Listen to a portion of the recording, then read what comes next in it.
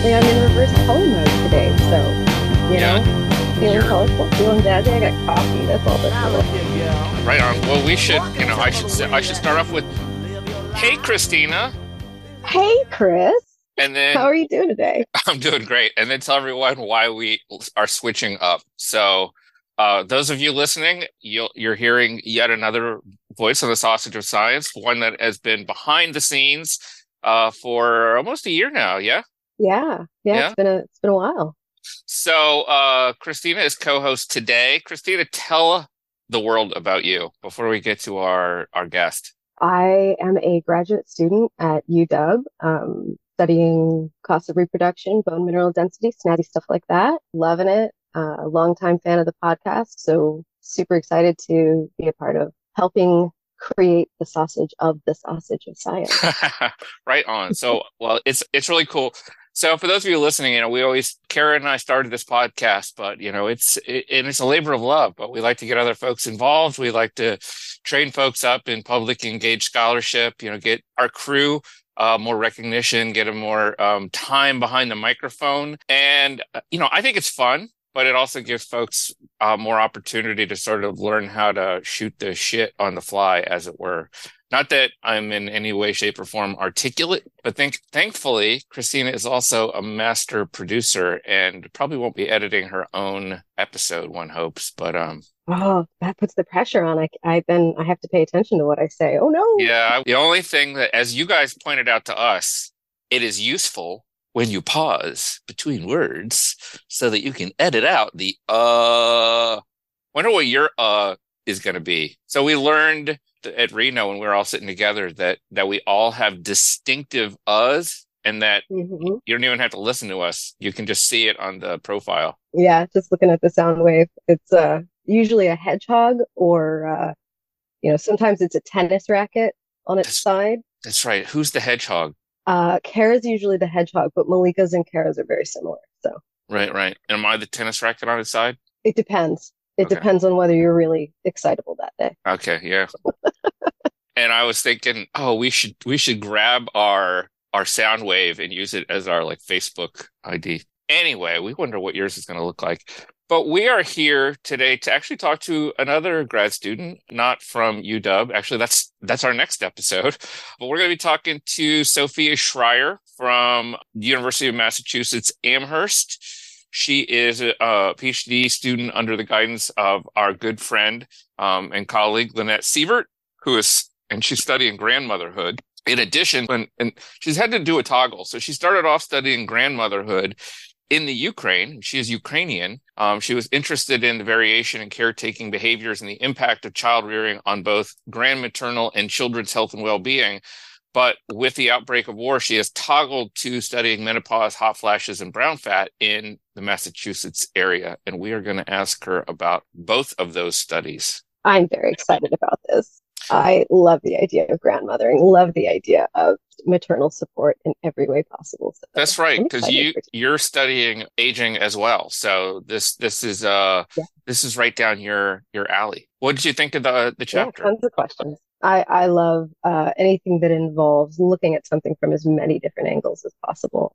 The biocultural approach is really so important. Looking at something just from a sociocultural standpoint or just from a biological standpoint, those two types of research really shouldn't be happening in a vacuum, separate from one another.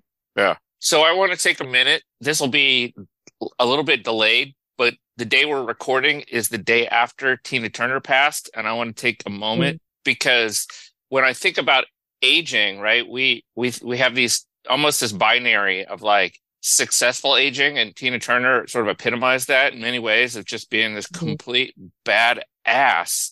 And then we have this worry about falling apart. And so she lived a full, rich life, and 83 is not young, but to me, it seems young as I approach. I'm middle-aged, so that seems young to me. And then it seems young for her. And so what grabs me in this chapter is how much of the granularity of age has not even been addressed at all, not even looked at. Like we get really granular. I'm thinking about the next interview we do where it's like we're looking at a single hormone during a single week in like Yeah. gestation, right? And then we get to old age and we're like, yeah, it's old age, 20, 30 year span, nothing's happening then, you know. But, you know, there's still transitions that happen as someone going through those transitions. I shake my old man Well, and fist. the monolith, I think that aging is frequently treated as, particularly when, women are talking to their doctors and their experiences are sort of lumped into this big box of like, well, that's just aging. And, I don't think we really have a good idea what aging is supposed to look like. And what we do know, I think indicates pretty strongly that it's not a singular experience, that everyone experiences the same way. And so I think that's what I really like about Sofiya's approach in the BAT poster is really focusing on talking to women about their symptoms and the importance of the differences in those symptoms and what that might mean biologically for aging. So I love that about this type of work. I agree. And she is now in the waiting room, so let's bring her in. Do it. Didn't even have to poke me to remind me what I'm doing. Look at those sunflowers. Wonder where that is. Hello. Hello, Hi. hello. Where are those beautiful Hello, sunflowers? Sofiya. Well, take a wild guess, Chris. That's Ukrainian sunflowers. Damn. That explains why I cannot get them to grow around here. Yeah, they do really well in Ukraine. It's our national flower. No, welcome to the podcast. Thank you so much for having Welcome, me. Sofiya. And you get the honor of breaking Christina in. I'll just say, like, it's a real pleasure. It's been really nice getting to know you over the past few years. So I'm really happy you came on the podcast. And I want to say congratulations on your poster award this year. That was one of the reasons that, we went Thank ahead you. and invited you. I mean, it's a no-brainer for a lot of reasons. Your research is interesting. You're an interesting person, and that makes a compelling podcast interview. But I've already been talking a lot, and Christina, I'm going to let you ask the first question.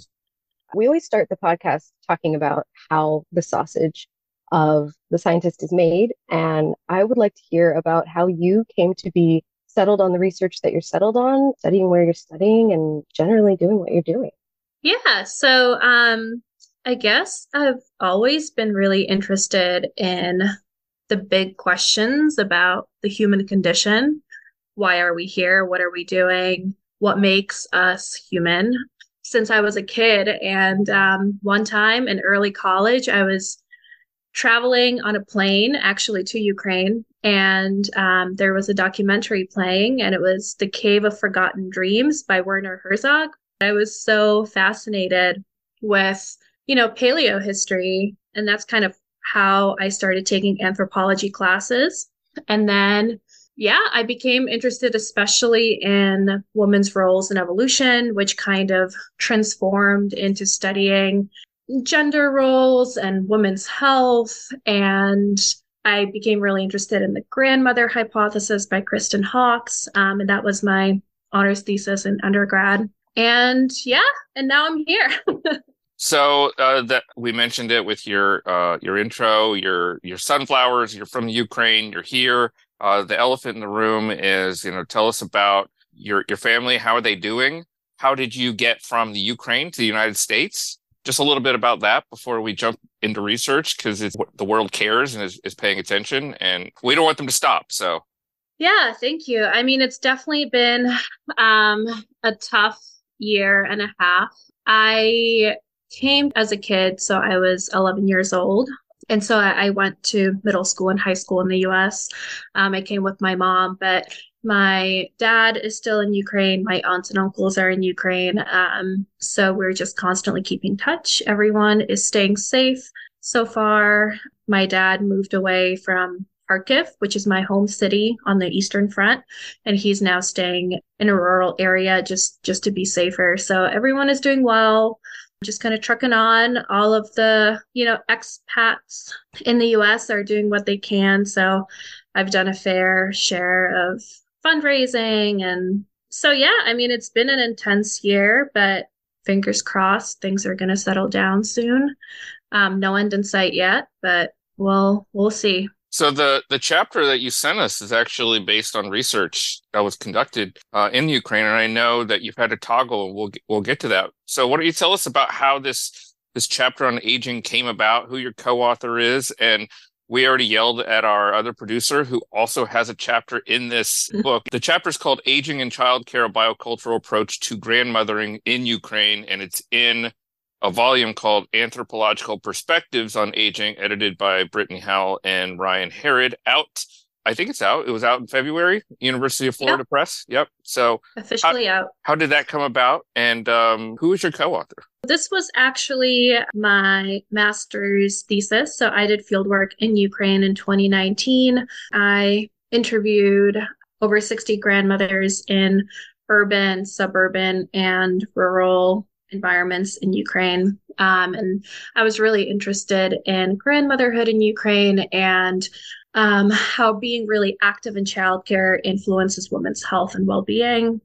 And I was interested in differences between maternal and paternal grandmothers. When I started doing the work, I started asking bigger questions. So why are grandmothers so active in Ukraine? I mean, it is much more prevalent for grandmothers to be raising grandchildren in Eastern Europe than it is in the US. I didn't really know why. Grandmothers also were talking about these really strict kind of expectations that they had for grandmotherhood. I didn't really know why. And so I took this cultural anthropology class with Dr. Julie Hemmond, who's my co-author on this chapter, and it was called Post-Socialist Perspectives. And so Dr. Hemmond is a cultural anthropologist and an ethnographer who studies post-socialism in Russia and feminist and gender roles narratives in post-socialist states. And so she was really the perfect person to kind of help me and guide me in contextualizing my pretty, traditionally biological grandmother hypothesis work. And so this chapter is kind of combination of both of our perspectives. So in your chapter, and actually just now you're talking about gender roles and paternal grandmothers and maternal grandmothers. And, most of our listeners really don't have any idea what grandmotherhood is like or has been like in Ukraine. Can you talk a little bit about what that looks like and also how maybe shifting gender roles over time have really shaped those? Yeah, so this is a very complicated story, and I go into it in much greater depth in the book chapter. But basically, through socialism in Eastern Europe, you have these two kind of completely contradictory narratives on gender roles. So one is that women are meant to care for the household and mind the children, and men are supposed to be the breadwinners and the leaders. So kind of very traditional beliefs. And at the very same time, the socialist state, tries turning that upside down and necessitates women's participation in the workforce and takes the official stance on women's equality. However, instead of changing the traditional patriarchal views for the better, basically what ends up happening is that women are expected to fully participate in the workforce and fully take care of the household and children. And because the state put zero emphasis on fatherhood or men's roles in the house, men were not really picking up any of that house labor. And simultaneously, men who really deeply believed that they are meant to be breadwinners and kind of the leaders of the family actually found themselves in an environment where women were not actually reliant on them at all, because they can now rely on the socialist state. And this kind of contradictory dynamic, coupled with World War II, that almost completely destroyed the male population in USSR, very high rates of alcoholism among men, and very favorable divorce laws, actually led to a crazy high level of absent men. And so who do women turn to when they need help? They turn to their mothers. So through socialism and then through the economic upheavals of post-socialism, grandmothers became secondary caretakers of the household. And the traditional arrangement is that maternal grandmothers take care of the household and help out as much as they can, and then the mothers kind of become the breadwinners. And of course, this varies a lot, but there is definitely kind of a strong sense of what the grandmother role is. Wow. That blows my mind a little bit here. So the next question is related to sort of the activities. You outline maternal and paternal activities. I'm just sort of reeling, thinking about like all these generations of males who are like, they've basically been through buying into this model, cut off from their own sort of their family. Like the mother is able to earn a living and depend on the social estate, and divorce is easy. Like, oh man, that is a really gnarly negative feedback loop. So you describe different types of activities that maternal and paternal grandmothers engage in with their grandkids, which, just jumps out at me from certain theoretical perspectives. I wonder if you can speak to that a little bit, and like what is going on the ground, and then maybe tell us what you think is happening. Can we take anything away from that? If you're asking specifically about the gender of the grandchildren, I actually didn't find any differences in activities that's dependent on the gender of the child at all, which I thought was really interesting. Not when I looked at sports or encouragement of art or anything like that. But I wrote in the chapter that maternal and paternal grandmothers had very different approaches to childcare. So paternal grandmothers really encouraged sports and exercise, and they played ball together. And maternal grandmothers were much more emphasizing educational activities and like reading, taking your child to the art museum. And so there's that kind of a gender difference between maternal and paternal grandmothers based on what child they raised. But those differences disappeared in the grandchildren. So paternal grandmothers weren't more likely to encourage sports in a grandson than they were in a granddaughter, and vice versa for the maternal grandmothers. And I thought that that was really fascinating because these gender norms that they taught their children actually kind of melted away when they started teaching their grandchildren. I thought that was really fascinating. Do you have any idea why that might be, or what is spurring that on? It just seems like such an interesting environment where, you might expect there are such hardened gender roles, and we would expect stereotypically certain activities to be associated with those gender roles. And you're saying that's not the case at all. It's not dependent at all on the gender of the grandchild, but the gender of the parent that the grandparent is related to. Do you have any thoughts on why that could be? Yeah, so I think there's two different things going on. So one is that during socialism, USSR as a policymaker had a lot to say for what health meant and what a child should be doing. And a lot of that, because it was coming from the state, was not rooted in gender roles. So every child should do sports, every child should go to museums, every child should read. And so that is embedded in them a little bit. But also, grandmothers talked to me a lot about having a very different relationship with their grandchildren than they did with their children. So they would say something like, when you're raising your children, you don't really have time for them. You don't have time to listen to them. You don't have time to really pay attention to them in a deep way. With my grandchildren, we have a really comfortable relationship. We don't fight. They see me, they would say this a lot, they see me as a pillow and a blanket. So kind of like a sanctuary.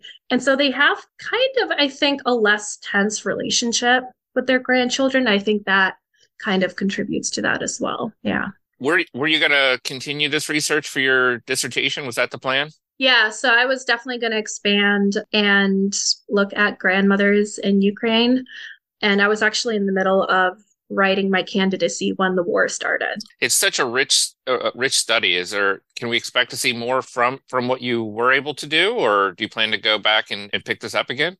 Well, I'm definitely hoping to go back in the future, but I'm currently submitting a publication looking closer at the maternal and paternal grandmother differences, because I actually have grandchild-centered data. So for each grandchild, how much time they spent with their maternal grandmother and how much time they spent with their paternal grandmother, which is kind of rare in these studies. And I also have really interesting religiosity data. So grandmothers kind of centering spiritual beliefs and how they pass it on to their grandchildren, how often they go to church, community-based data that I'm really excited about. And also really interesting conversation data based on challenges of being a grandmother, what their relationships are like with their own children, and how that influences their well-being and their health. So stay tuned for that. I'm so excited to hear you talk about the spiritual data that you've been able to get. And I cannot wait to read about that. That was one of the questions that I was interested in is how that can play a role. And I more on that later kind of a situation. But I want to get back to what you did in this chapter because you did some really interesting work here. You compared participation in childcare, the grandparents' participation, to a whole host of factors. So energy level, grip strength, depression, hypertension. You've got data on their perceived loneliness. What did you find?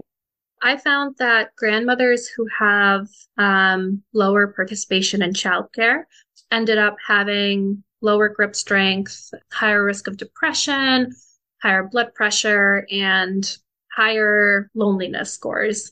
And they also had a lower energy level. And I call this bodrost. So energy level is not a great way to translate it, but in the cultural context, when we talk about energy levels, we're actually talking about depression and anxiety because those words are kind of unfamiliar in our cultural context. But this concept of energy level, how upbeat you feel, how much energy you have, how much joy you feel, that kind of reflects overall mental health. And that's what we call bodrost. There's not a great English word for that.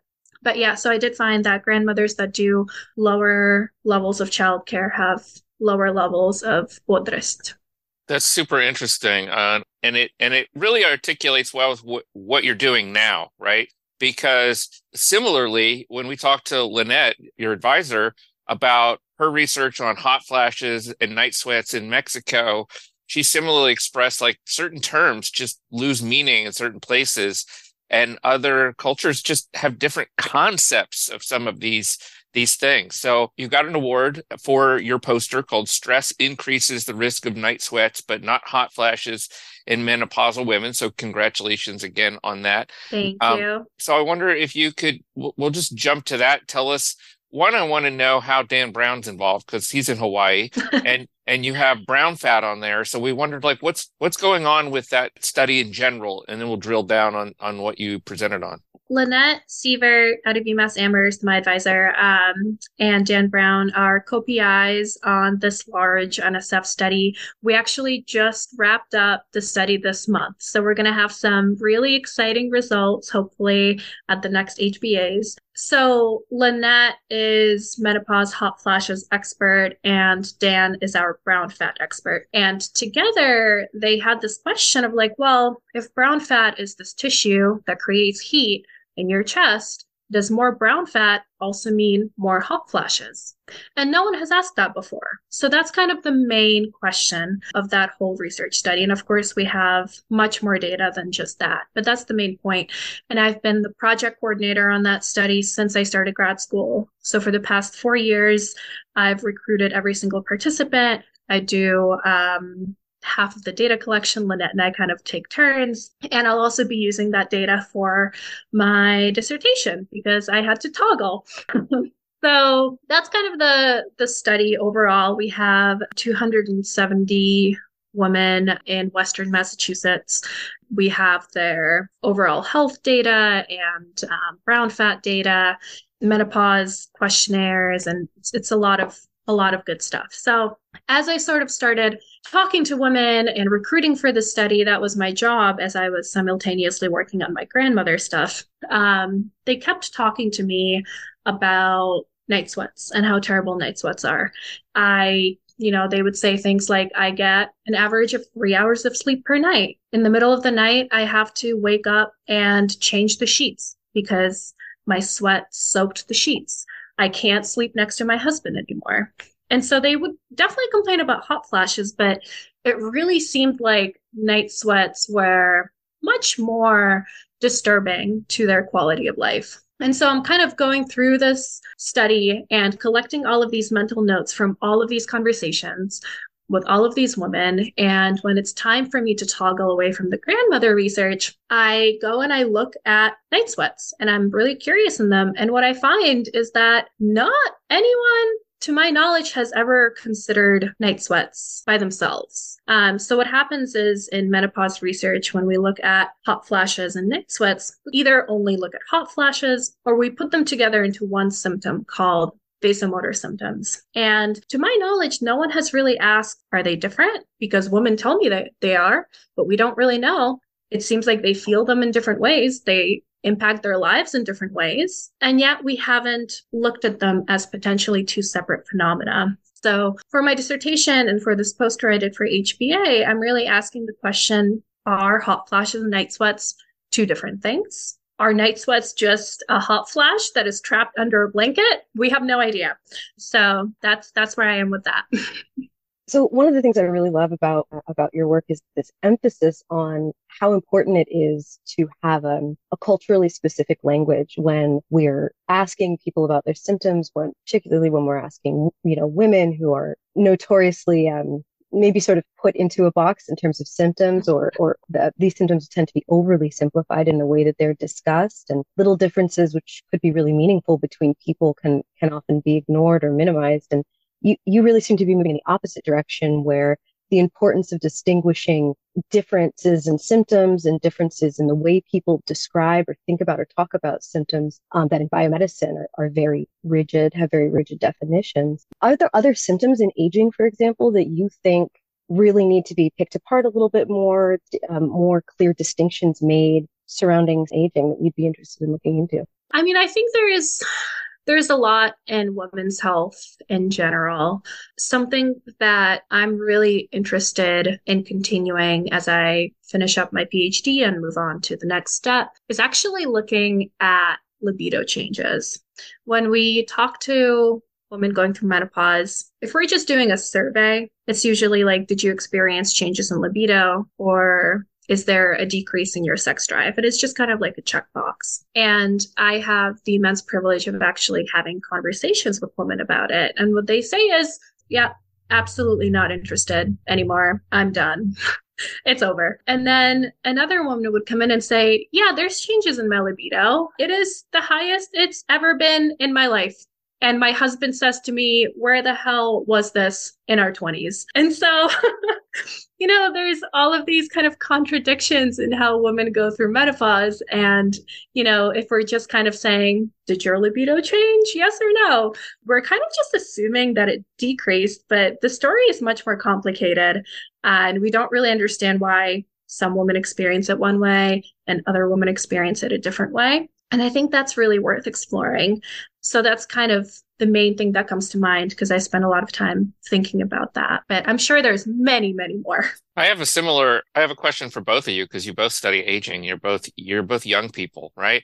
When I was young, and I started grad school, I had triplets. So I was interested in reproductive health. And now I'm older and I'm interested in aging. But you're both young and you're interested in aging. So I wonder why.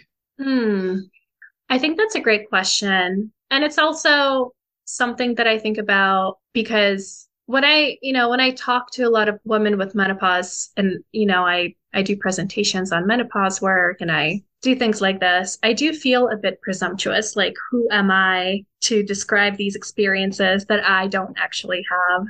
But to be honest, I just think it's really important and not done enough, and someone needs to do it.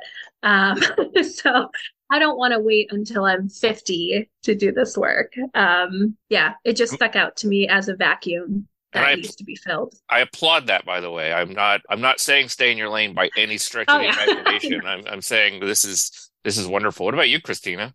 My aging research is really about what is happening in your bones. I mean, you have this really complex organ inside of you, more or less, that can tell us so much about what your life was like and the experiences you had. And so, aging is inevitable, right?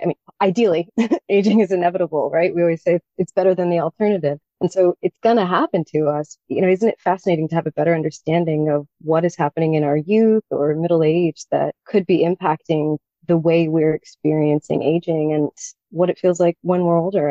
I'm increasingly aware of my own mortality. And so when I think about, what's it going to be like when I'm in my 50s, in my 60s, as I get older?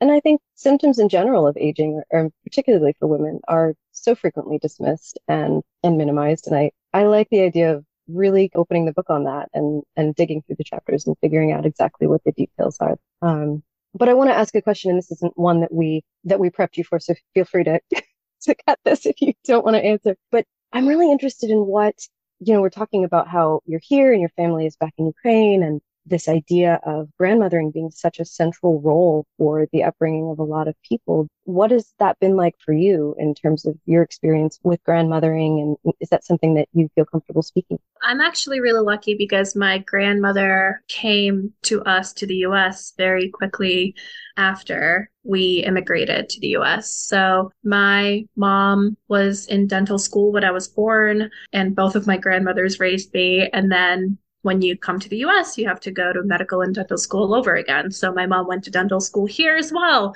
And my grandmother came and she raised me and my little sister here. And so she has continually stepped up to her role.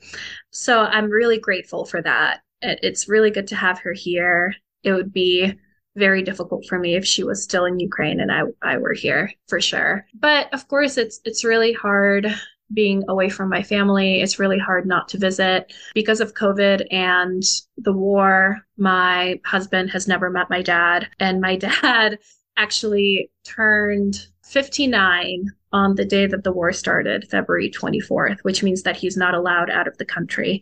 And he just turned 60 this February, which means he can now cross borders. He definitely does not want to leave Ukraine. He's staying true. I tried to convince him to come here. He's like, this is my country. I'm staying here. But we'll actually try to meet up somewhere in Europe next year to see each other for the first time in many years. So that's some good news to look forward to. That's really sweet, and I appreciate you sharing that. As you're describing your grandparents, I started thinking about my grandmothers and started getting a little teary thinking about, our connections with our family.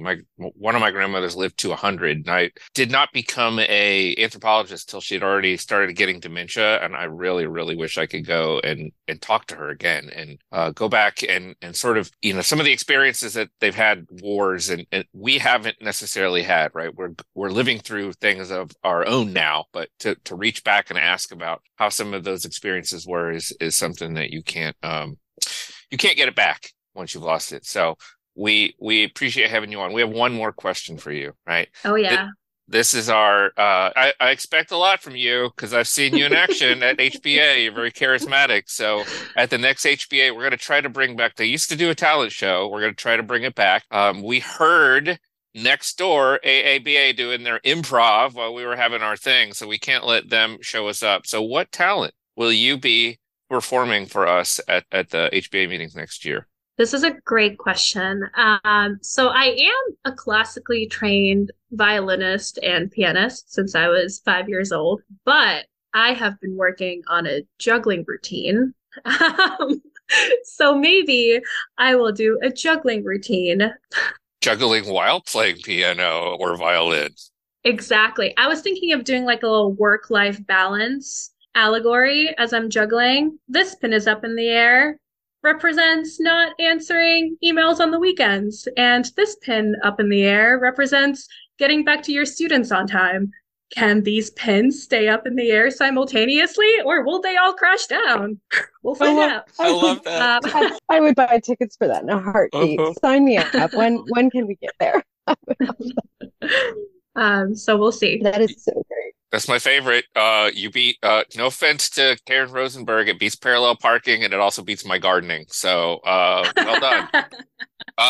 Sofiya, it's been lovely having you on. Thank you so much for taking the time to chat with us. Thank you so much for inviting me. This is such a great pleasure. And thank you so much for the work that you do. This is such a fantastic podcast and such a great way for us to spread our science, the sausage of our science. That's right. Speaking of which, how can folks find you on the interwebs if you want to be found? I think you're on Twitter, yeah? I am on Twitter. You can find me at Sofiya, SOFIYA _Shreyer, SHREYER. And I definitely need more followers. So please follow me. You can find me at Chris _LY and Human Bio Association at HumBio SoS. What about you, Christina? Are you found anywhere on the internets? I can be found on my email. I'm not cool enough for the Twitter. And that is cgildee, GILDEE at uw.edu.